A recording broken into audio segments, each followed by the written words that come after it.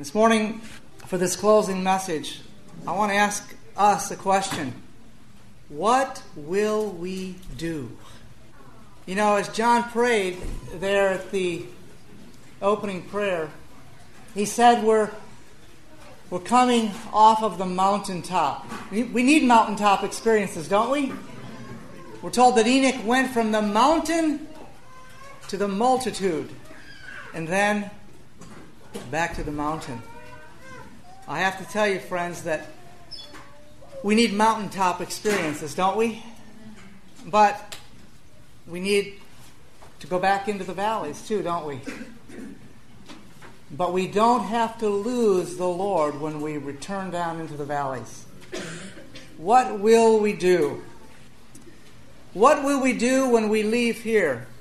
I want to take those 4 words and I want to ask 4 questions. What will we do? What has God put in your heart? Every person here, I've talked to many of you. I wish I could have time to talk to all of you, but many of you I've talked to.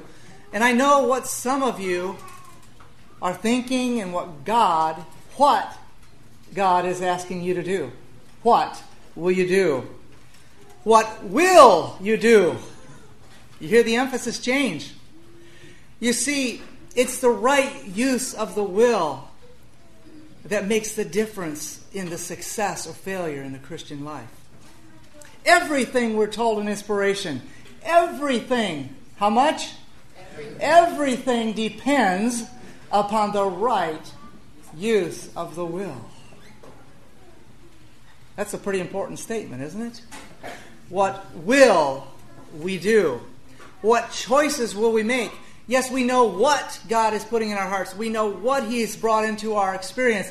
But what will we do? How will we set our sights? And how will we choose for God? And how will we connect our weakness with the strength of Jesus Christ? Then what will we do? You see, Jesus has done an awful lot for us, has He not? He has redeemed us with His precious blood. He has paved the way, paid the price. He has offered the gift of salvation. What will we do with it personally? Because we have something to do in this situation. How will we respond? And then, lastly, what will we do? You know, there's a long distance between the what and the do. Isn't there? There's a distance between those two places. And we can have the conviction, we can have the knowledge, we can have the belief, we can have the desire, but when it comes right down to it, Jesus said, "Not everyone that saith unto me, Lord, Lord, shall enter in, but he that doeth the will of my heavenly Father." You know, the Apostle Paul writes to us in 1 Corinthians 9, verse 24. He says, "Know ye not that they which run a race run all, but one receiveth the prize? So run," or "so run, that ye may obtain." I want you to notice something here. First of all, it's clear to us that we must run if we will obtain. We must run. And we must run in such a way that we shall obtain. The what, in this case, is to run. The will, in this case, is to choose to run.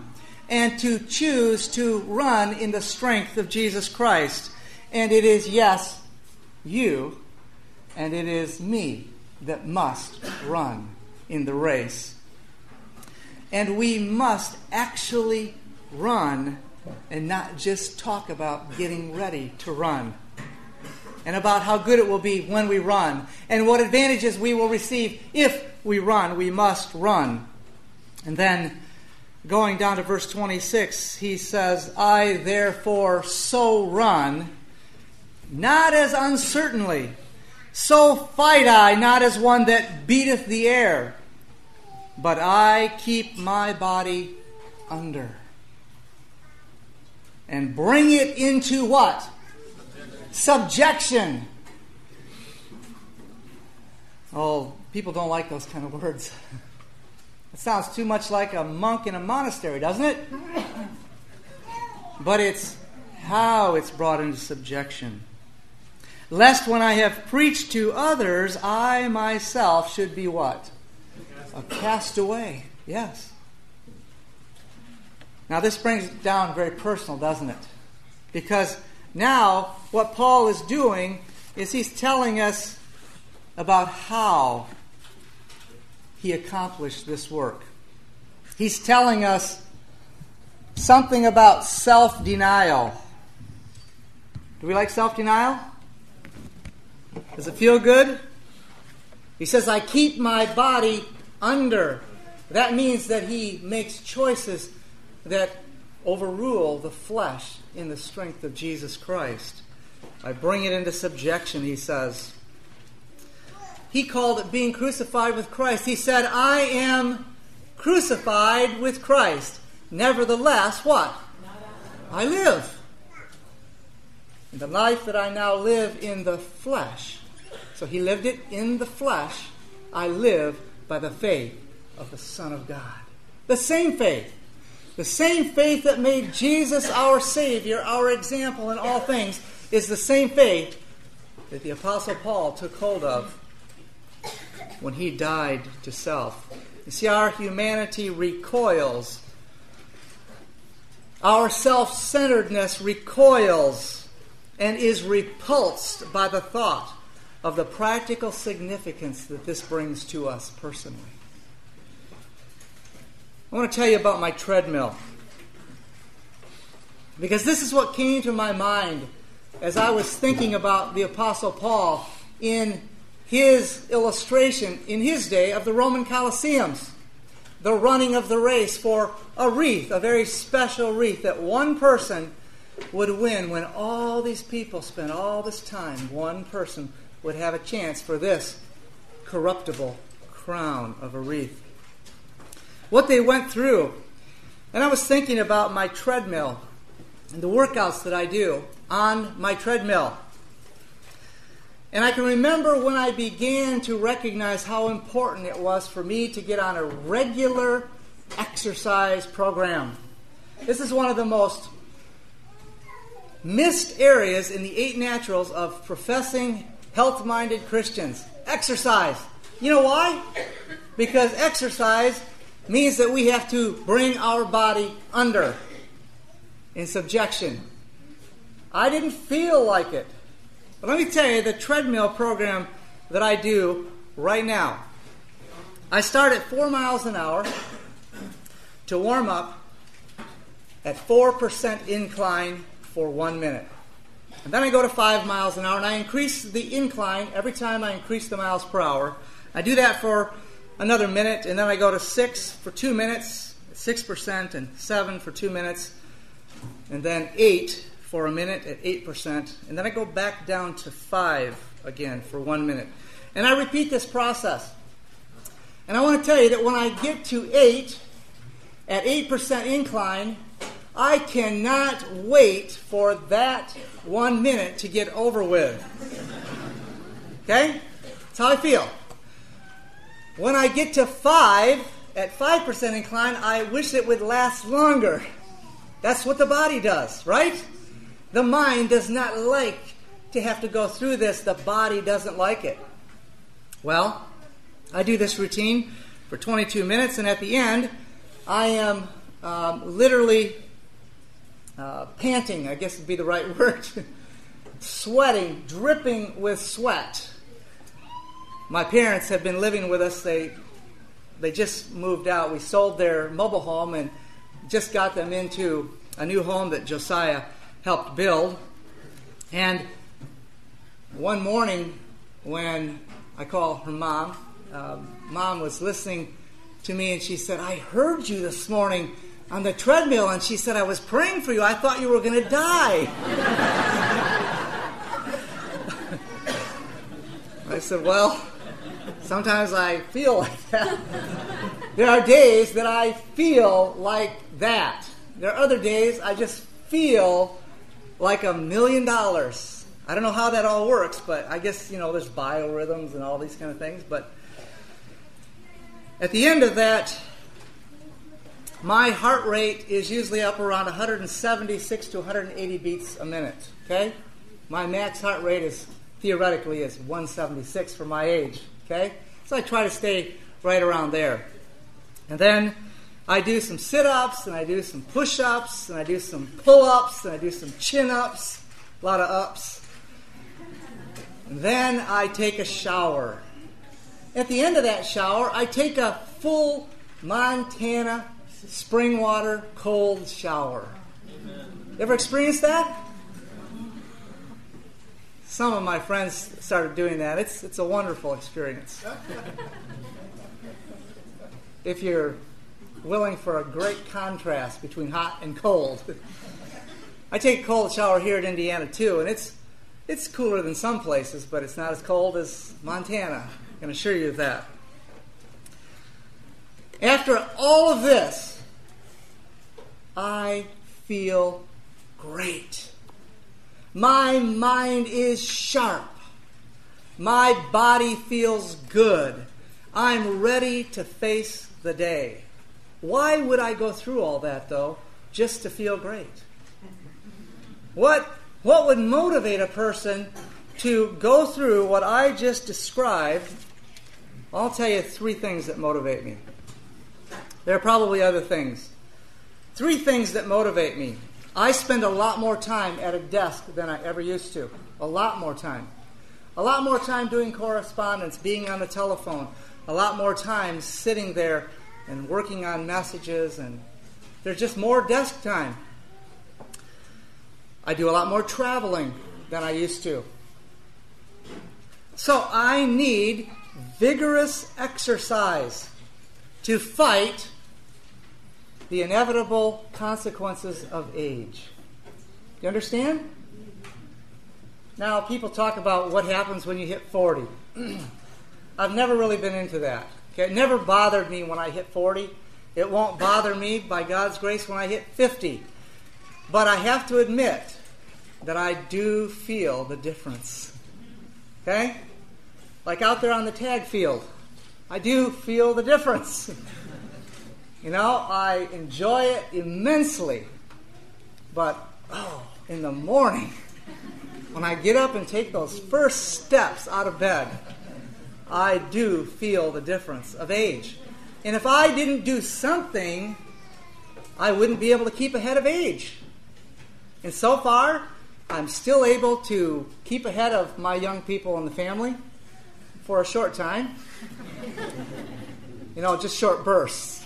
If they keep after me, then eventually they wear me down. But that's what motivation. I want to be able to do what I can do to cooperate with the laws of health to keep my body and my mind clear before God. Well, the second motivation is a real serious motivation, and that is my body. Unfortunately, I'm one of these people that inherited from my father. I inherited the tendency to produce the bad cholesterol. I have a very good diet. I'm a total vegan and eat healthfully, eat 2 meals a day, feel great, but my body produces bad cholesterol. And if I didn't exercise and take care of myself the way that I have to, see, this is a motivation, you know what would happen? I'd be a healthy-looking heart attack. It's really what would happen. My father, when he was in his 50s, he was doing he might have been a little older than that. He was working on one of the treadmills at the hospital where we work at Hinsdale. He was in the maintenance department. And he was there working on the treadmill, praise the Lord. They asked him to put all the instruments on so that he could test it. Okay? He's a maintenance man. He's working on the cardiac rehab treadmill. He got on there and just started going along, thought everything was fine. He had a heart attack on the treadmill, testing it out for the maintenance. Praise the Lord, it happened there. Cardiac, the doctor was there, the cardiac nurse was there, and took him to the hospital. And he had bypass surgery, and he's been doing great since then. But that's a motivation for me. I don't want to have a heart attack needlessly, right? And number 3, I feel great. I think better. I handle temptation better. I have great prayer time with the Lord. Now, some people can't have prayer time on a treadmill, but I love praying. I lock in with the Lord. When I get on the treadmill, I say, "Good morning, Lord. It's good to be back." Not necessarily back on the treadmill, back with the Lord. Because once I get on that treadmill, I lock in with the Lord and have beautiful prayer time. So those are good motivations. I remember when I was writing this message, I was sitting there thinking about some of the benefits I've experienced over the years, because I've been doing this now for a number of years. And some of the benefits, and as I was sitting there, I just had the thought to take my pulse. It was after 11 o'clock in the morning, and my pulse was 56 beats per minute. I praise the Lord for that. That's in the middle of the day. That's in the middle of, phone calls and mind working, and that's a benefit, friends. Now, why am I saying all this? This is simply an illustration like the Apostle Paul used, except it's a very pertinent illustration. I hope that in using this illustration, you get inspired 2 ways. 1, I hope you'll start exercising. I really do. Because I know the benefits, and I can tell you the benefits. I can say all I want to say, but you have to get inspired to exercise. And if you will, and if you'll do it faithfully, and if you'll bring your body under and subject it to Christ, you will experience the same kinds of benefits. Because it's just the way it is. It's the law of cause and effect. That's one reason that I bring this to you. But there's another reason. The Apostle Paul says, now they do it to obtain a corruptible crown. That's what the athletes do. That's what the Olympians do today. That's their motivation to receive not a corruptible crown anymore. What is it? It's a gold medal, or a silver medal, or a bronze medal. They do it. They give themselves to receive this corruptible crown. He says, but we an incorruptible. 1 Corinthians 9:25. That's my real reason for using this illustration, because I want you to be motivated to run the race with Christ, to receive the incorruptible crown of eternal life. And I want to tell you this. I couldn't have said this a few years ago, but I can tell you today that my exercise program is directly equivalent and equals my growth in grace. The more I persevere in my exercise program, the more I can translate it into persevering in my Christian life. That's good news. What it takes in me to keep my body under, to choose to be on that exercise program and to persevere. Sometimes I say to the Lord, when I'm increasing my program, I say, Lord, am I going to die? I feel like it. There's been times that I felt like I am not going to be able to get enough oxygen in my body. I don't want to give you the impression this is every day. But when I'm pushing myself a little further to keep that heart rate up there to max it out, when I'm doing the cardiac part of it. Lord, am I going to die? No. Okay. So I persevere and go beyond the feelings, go beyond the emotions, go beyond the huffing and puffing. And that helps me to go beyond it in temptation. That's exciting. There's a correlation here, friends. So, the motivation is not just for exercise. The motivation is for us to run the Christian race for the incorruptible crown. You see, there are millions of spectators. Millions of people in this world are attracted and admire our nation's Olympic performers. The best in the world. But spectators, spectators will never experience the thrill of victory. Never.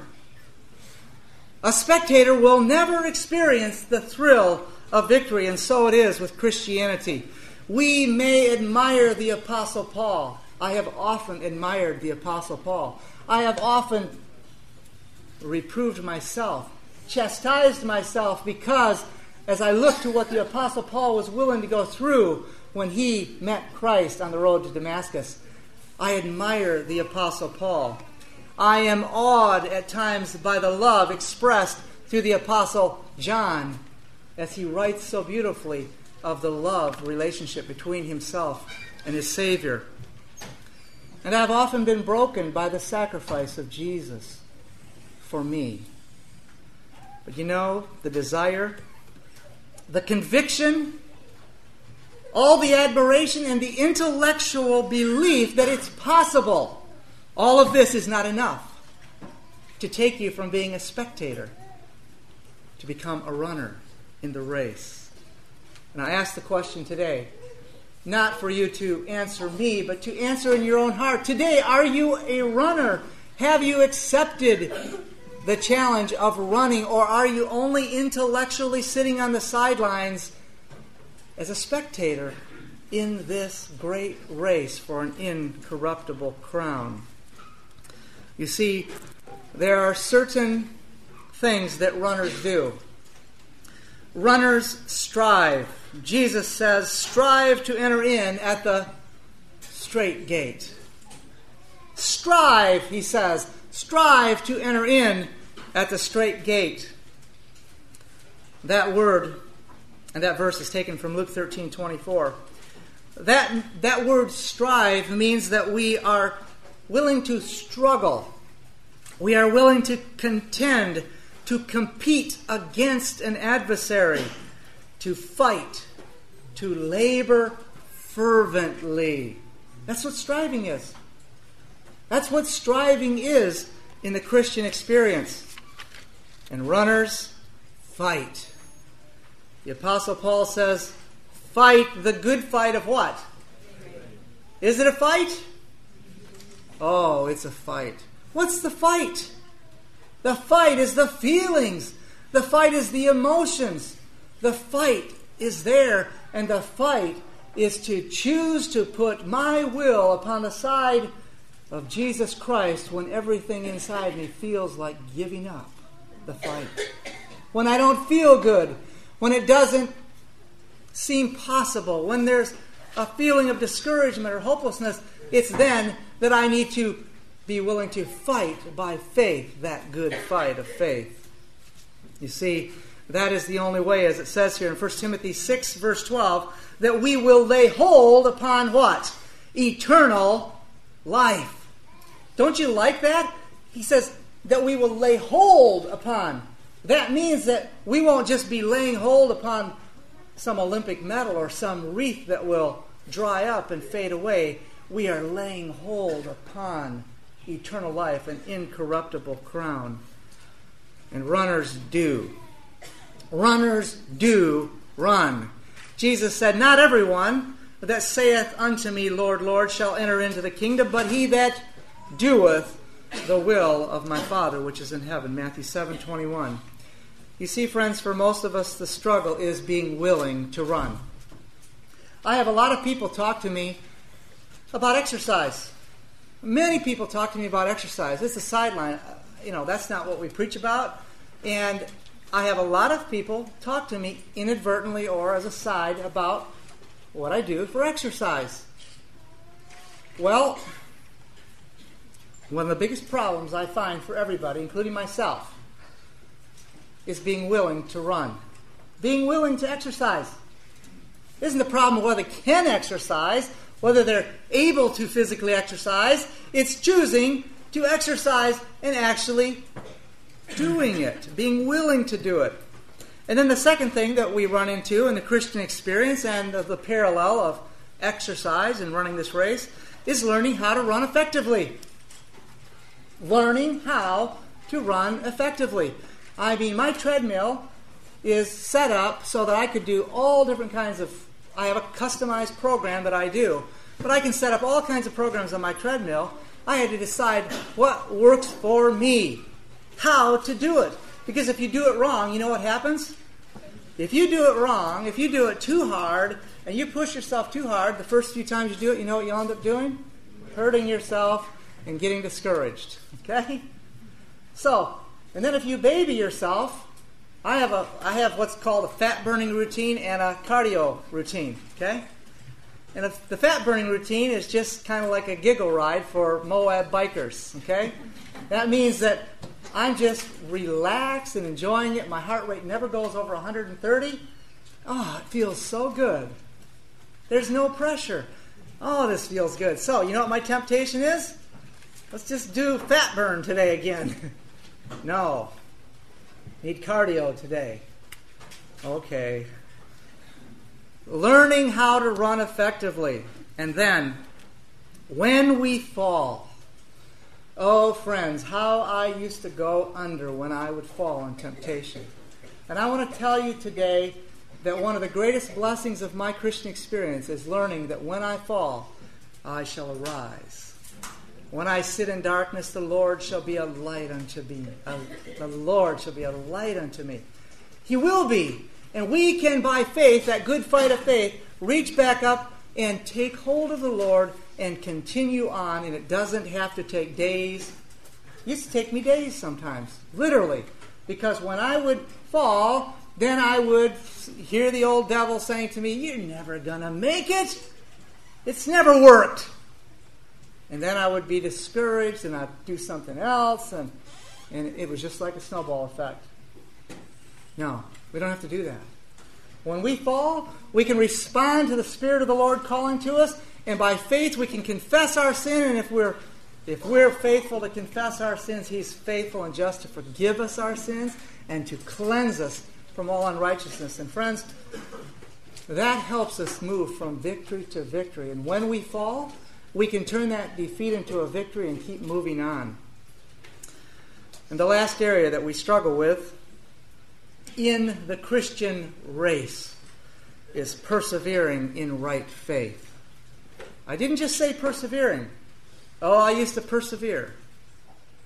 I used to persevere, but it was not right faith. It was not under the right terms. It was under my own steam. It was trying harder and harder, and my striving was in the flesh. And striving in the flesh doesn't work. And I don't know how it is for you, but when I used to just strive in the flesh, the devil would let me go along and think I was doing pretty good. And then kick my feet right out from under me. Just seemed like he could just do it at will. Just kick my feet right out from under me. Striving in the flesh will never work for us. But perseverance in right faith, that means perseverance that uses our willpower, our power of choice, to connect us with Jesus Christ, not to try to overcome sin in our willpower. I used to use my willpower as a power against temptation. And willpower is no power over sin. Willpower is only power to make a choice to connect with Jesus Christ. Amen. When we come to understand that, it will revolutionize our Christian experience, and we can run the race with patience. I recently did a father-son outing with my son, Josiah, and another friend of ours who had come to visit us. He's 18 years old. And Elaine and the girls were involved in a Montana women's retreat. They were doing a couple of seminars for the retreat. So they had their own little women's weekend, and we had our boys outing. And we went to Glacier Park. And the three of us camped out together. And I think we pleased the ladies, because we did better than they thought we could do without them. Didn't we, dear? They tried to pack everything for us for the right food and everything. And I think they thought, and I found out I was right, they thought that we would, being the way boys are, our meals would just be grabbing whatever was on top. Just getting whatever was quick and eating it, and then they were looking to see what we would come back with. Well, we surprised them. We actually cooked meals and put foods together like we were just really knew what we were doing. Really surprised them. Had some good meals. Well, we wanted to take a special hike. We were going to take a hike, and so we were, we were probably a quarter of a mile from our campsite, and I thought, oh, the video camera. I need to take the video camera. So we'd never been to this place we were going to go. So I said, boys, I'm going to go get the camera. So I ran back to get the camera and got it and got back to where I thought I had left them. They were gone.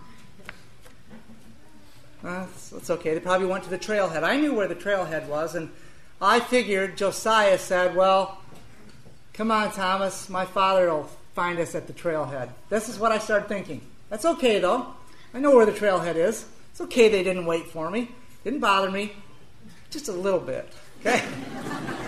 Just a little bit. Well, I got to the trailhead and they weren't there. And that bothered me a little bit more. Here I went all the way back, and I even ran to get the camera. Why didn't they have the courtesy to wait for me? I thought, yeah, Josiah probably told them, oh, we'll just go up the trail. Father can run. He can catch up to us. This is what my mind's doing, okay? So I started up the trail thinking these kind of thoughts. You know that verse that says, bringing every thought into captivity to the obedience of Christ? Well, I'm just here telling you that I don't always do it right, okay? But I was on my way up the trail thinking, I wonder why didn't they wait for me? Well, I went up the trail, and I'll tell you, the trail got steep really quick. That didn't help me at all, okay? And I didn't find them on the trail, and I went up the trail, a few hundred yards, and I whistled. The Lord reminded me of the whistle. We have a thing in our home. Whenever I whistle, I have a very loud whistle. I won't do it right now. I have a very loud whistle, and whenever anybody in my family hears that whistle, they come to me wherever I am. Always. Just something we've had since the children were little. So I thought of this, and I thought, great, I'll just whistle. Josiah will come to me. I whistled. And I waited. And I whistled again. I thought, why isn't he coming to me? Oh, he's probably hiding somewhere on the trail. Okay? So, anyway, nobody came. So I came back down the trail. I thought, well, I wonder if I may have missed them. Maybe it's me. Okay? Maybe it's me. So I went back down the trail, went to the trailhead. I actually went back to the place where I thought I had left them. Nobody's there. So I whistled down there. And I whistled at the trailhead. And I whistled and I whistled. No response. And these thoughts are going through my head. Now I have to tell you, and I'm thankful to be able to tell you that the Lord was calling to me. Okay? I wasn't getting angry, but I was surmising in my mind. I mean, I'm thinking, what is going on here? And so I went back up the trail again. And so I went up the trail, and of all things, I whistled up the trail, and somebody whistled back at me. And that really confused me, because Josiah never whistles back at me, he just comes. Well, they didn't come, so I went back down the trail, and as I'm going down the trail, I'm feeling the intensity. You know, I've wasted a lot of time, and I've been up and down this thing now twice, and I'm the one who volunteered to go back to get the video camera. And I'm coming down the trail, and the Lord is calling to my heart, be careful what you think. And just after I had that thought, Josiah popped up from the trailhead around the corner. And my humanity wanted to say, what? Josiah! The Lord said, be careful. Ask him. Ask him first. So I did. So, Josiah, where were you? He said, Father, we've been waiting right at the place where you left us. You have? Yeah, we've been standing there this whole time wondering what happened to you. And he said, I heard you whistling. You did? He said, yes, but it was echoing off the mountains. And he said, I kept saying to Thomas, where? The other friend was Thomas. Thomas, where's that coming from? That's my father. But I can't tell which direction it's coming from. And he said, my father is going to be expecting me to respond. I always come when he whistles. It's something we've always done in our family. He said, where's it coming from? And Thomas said, well, it sounds like it's over there. And then I whistled again. No, I think it's over there. And they said, we just waited. And we waited. And we finally decided, maybe you missed us. And you went up the trail. So we decided we'd come up the trail. Oh, I tell you, friends. I'm thankful. I'm thankful that I did not respond the way my flesh could have responded and where that would have taken me down that path. You see, I have to say to you, in all honesty, that I call this a partial victory of faith. Now, please don't misunderstand me. There's no fence sitting. But do you remember the man in the Bible that Jesus touched his eyes? And he said, I see men as trees walking. Is that the kind of healing Jesus did? Why was that? Inspiration tells us it's because the man had just enough faith, but not enough faith. I had just enough faith to sort of zip my lip, if you know what I mean. Okay. I know this is the Lord calling to me. I had enough faith to let myself be subdued and let my son talk first. And then I got more faith as the picture started to unfold. Now that isn't sufficient, is it, friends? And I'm just being very honest with you. But it was a good experience. And we had a good conversation going up the trail. Because I was, could I say, evil surmising? Yes? I mean, it wasn't real evil. But it's like, oh yeah, that's probably what Josiah's doing. And he wasn't doing any of that. He's down there waiting patiently for Father to come. I took the wrong road coming back from the campsite. Well, it wasn't the end of the lessons for the day, because as we walked up the trail on our way to our destination, which was 9 miles away, these two boys saw this mountain. Do you understand? They saw this mountain looming up here. And they said, let's climb that mountain. And I looked up at that mountain and I said, never could do it. And they both said, yes, we can. And I said, even if we could, we couldn't do it today, not in the time that we have. And they both said, yes, we can do it. And then I asked the Lord, and the Lord said, yes. And I met the challenge of those two young boys, and I praise God. We need to learn how to enter in with our young people. We need to learn how to enter in when they're asking us to eat their weed soup at 3 years old, and we need to enter in when they're saying, yes, Father, we can climb that mountain. Now, you have to know that, and some of you do know, that I am afraid of heights. Okay? I'm not as afraid of heights in some respects as my wife is. Okay? But I am afraid of heights. And this was a very high mountain. Okay? I didn't know how high until we got back down and we looked at the maps, because this was not a planned mountain climb. But I tell you, the Lord had blessings in store for me. And I wish you could have been with us to see how these two young men helped and encouraged me to go up that mountain. Now again, I have to tell you, I did not reach the summit. I reached the ridge that we could see from below, the false summit, that had a 3,000-foot sheer drop on the other side. Okay? I climbed The mountain was 8,800 feet. We climbed it in 3.5 hours there. And how long was it total? About 7 hours? Something like that. But they left me locked on the ridge. And they helped me get to that point. And I mean, it was a growing experience for my faith, one step at a time. And those young men did not make fun of me. They did not discourage me. They gave me every bit of encouragement. They did everything they could to encourage me in that process. And I made it to the point where I felt that to go beyond was presumption. Okay? For me. And the summit was right there. And there was a part of me, the summit was not more than 80 feet. Was it, Josiah? Probably not more than 80 feet. And there was a part of me that said, oh, I want to do it. And then the wind blew, and it just about felt like it was going to blow me off. And I said, no, I'll stay right here.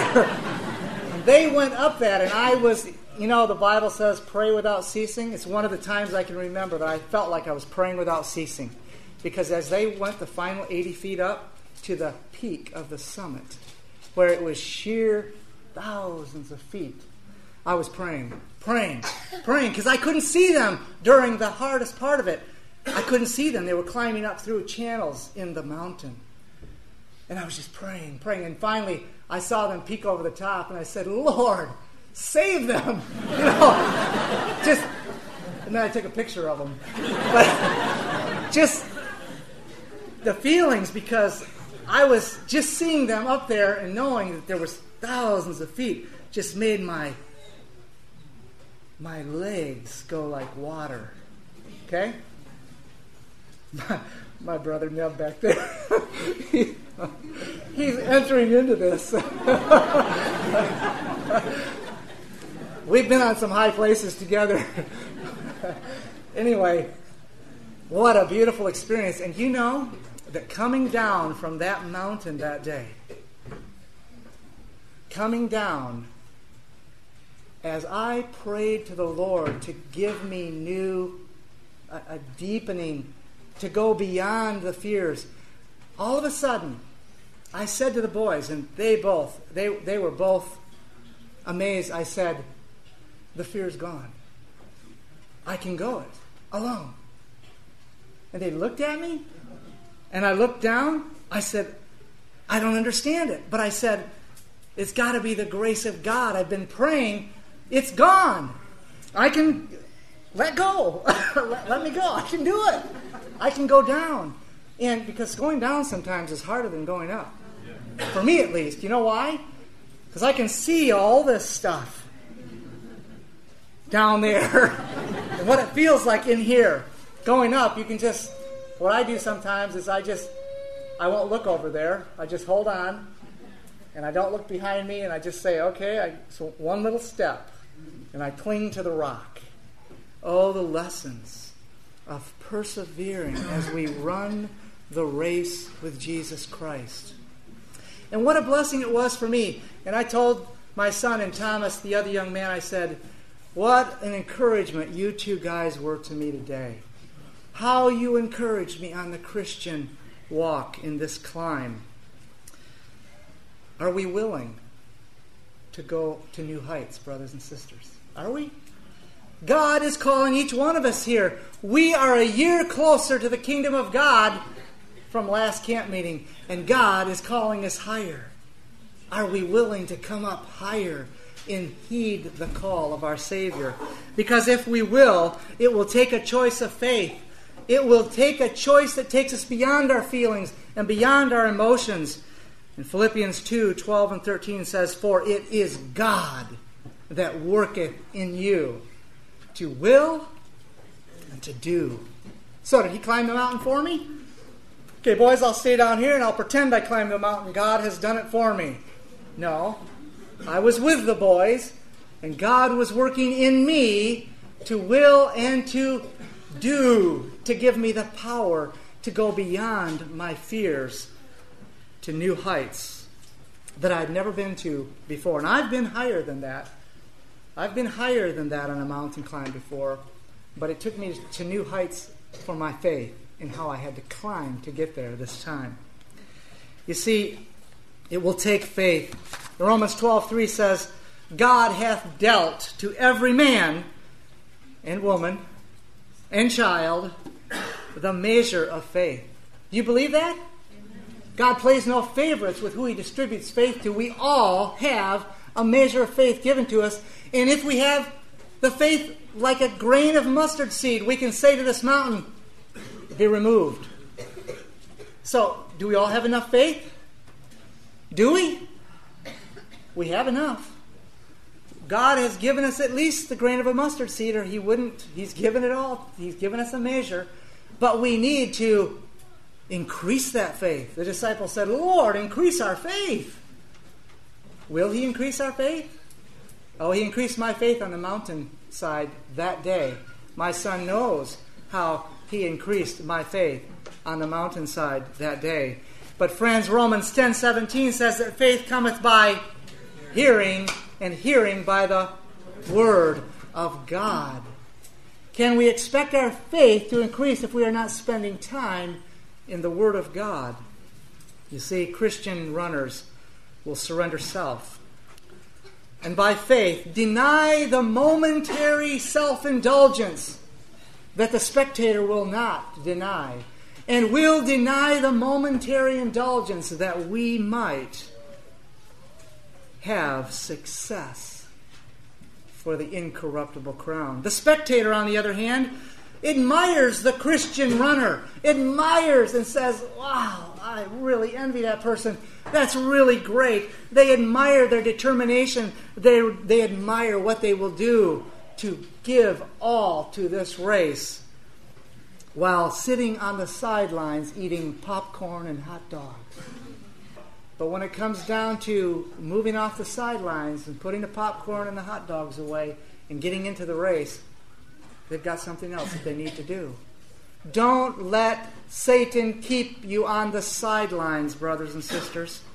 I want to encourage you to be a runner today that's committed to running the race that is set before us. Committed to run the race the way Paul says, not as one who beats the air wildly, but with a certain running that you will obtain. I want you to start training. I mean seriously training with communion with God and prayer, the study of His Word, and bringing the thoughts into captivity to Christ Jesus. And I'd like to encourage you to find someone to be accountable to. You know, it's very interesting that in the training process we can have an accountability that will help us. Many of you probably recognize the name Lance Armstrong. Now, my son is an avid biker, and so once in a while when this Tour de France is going on, even though we don't get the newspaper, he manages to find out, whether Lance is going to win it again this year. 5-time Tour de France winner. Does anybody here that rides bikes have any idea what that means? I want to tell you something to put it in perspective. Lance Armstrong in this last Tour de France averaged 33 miles per hour for the entire race. Does that mean something to somebody here?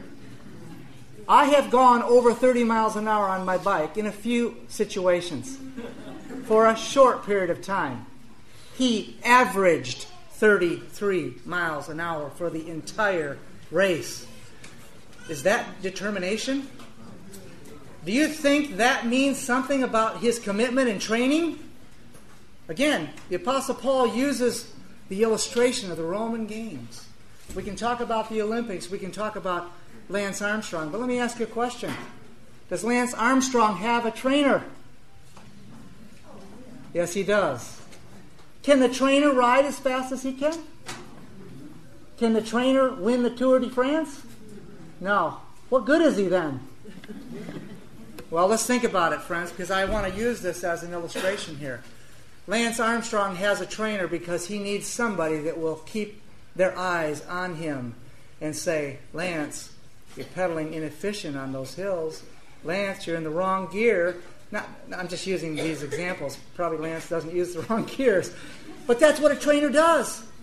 That trainer can get on the bicycle and describe to Lance, he can show Lance what he's talking about, but he'll never perform on that bike like Lance can perform. We need somebody beside us, somebody that is a friend, that is a helpmate, that can help us be accountable. The wise man said, two are better than one, because they have a good reward for their labor. If they fall, listen to this, if they fall, the one will lift up his fellow. But woe to him that is alone when he falleth, for he hath not another to help him up. Ecclesiastes 4, 9 and 10. We need helpmate. We need a friend. We need some companion. My wife has been a tremendous helpmate to me, and I have to tell you that companionship, that accountability is tremendous. And I tell you that when you have a special friend who makes you accountable, when you have someone who understands the walk that you're walking, and you know their weaknesses and they know your weaknesses, and you're praying for each other, you need that kind of help. We can see things in one another, and we don't have to be intimidated. We know that they love us, that they are encouraging us, and all they want is for us to be successful in the race that's set before us. We need to go forward, and we need to take inventory. We need to make some commitments, friends. I love making commitments. You know why? Not because they feel good, just like my treadmill. But I tell you, I love being on the treadmill. You can ask my wife. That may seem strange to you, but I love being on the treadmill because I love what it's doing for my health. And I love being a Christian. Do you love being a Christian today? Because of how it is making my real life. The more I trust God, the happier I am, the more contented I am. The better life is, the easier it is to understand why trials happen when I do it my own way. You know what it's like doing it your own way, friends. We need to make some commitments, and don't let the next week slip away before you make some commitments and be accountable to your Lord and to someone that's close to you. Be accountable for the mutual running of the race together. And I'd like to close with these words. Let us lay aside, listen to this, this is race preparation. Let us lay aside every weight and the sin which does so easily beset us, and let us run with patience the race that is set before us, looking unto Jesus, the author and finisher of our faith. Is it true? We know He's the author. Can you hope and believe He's the finisher? I have that hope. The author and finisher of our faith, who for the joy that was set before Him endured the cross. That's what Jesus went through for us. That was His final end of the race on His earthly mission. Who endured the cross, despising the shame, and is set down at the right hand of the throne of God. Hebrews 12, 1-4. Do you know that same Jesus, who is the author and who will be the finisher, if we look to Him, we can experience the same power to accomplish the race for the incorruptible crown that is set before us. We can win the race. And all of us can receive the crown of life. Not one. We can all receive the crown of life. And you know what Jesus offers to us, friends? Jesus offers to us to sit down in His throne with Him. What a privilege. What a blessing. Is it worth whatever we have to go through? Is eternal life rich enough with Jesus Christ? It is. Let us not weary. Let us run with patience the race that is set before us. And as you leave this place today, the devil will harass you with doubts. The devil will throw trials at you. He may hit you before you ever finish your packing. He will throw anything and everything at you that he can. But the Lord will be at your right hand. And the Apostle Paul says in Colossians 1:29, striving according to his working, which worketh in me mightily. God will work mightily in each one of us today if we will let him. And he will demonstrate to us that he can keep us to the uttermost if we will hold on to him by faith. Oh, brothers and sisters, I don't know what lies between us and the next time we see each other. But I'm praying for you. And I love you. And I want you to be successful in the same race that I want to be successful in. I want us to enter the gates of heaven as a joyous, happy family, to live throughout all eternity with our Lord and Savior, Jesus Christ. Let's run the race together. And if I can be an encouragement to you at some point in your experience, by God's grace, I want to be that encouragement to you. And I know I can say that for many of the people here that you have seen working and assisting in this camp meeting. We want to encourage one another to press on in this race for eternal life. This media was brought to you by Audioverse, a website dedicated to spreading God's Word through free sermon audio and much more. If you would like to know more about Audioverse, or if you would like to listen to more sermons, please visit www.audioverse.org.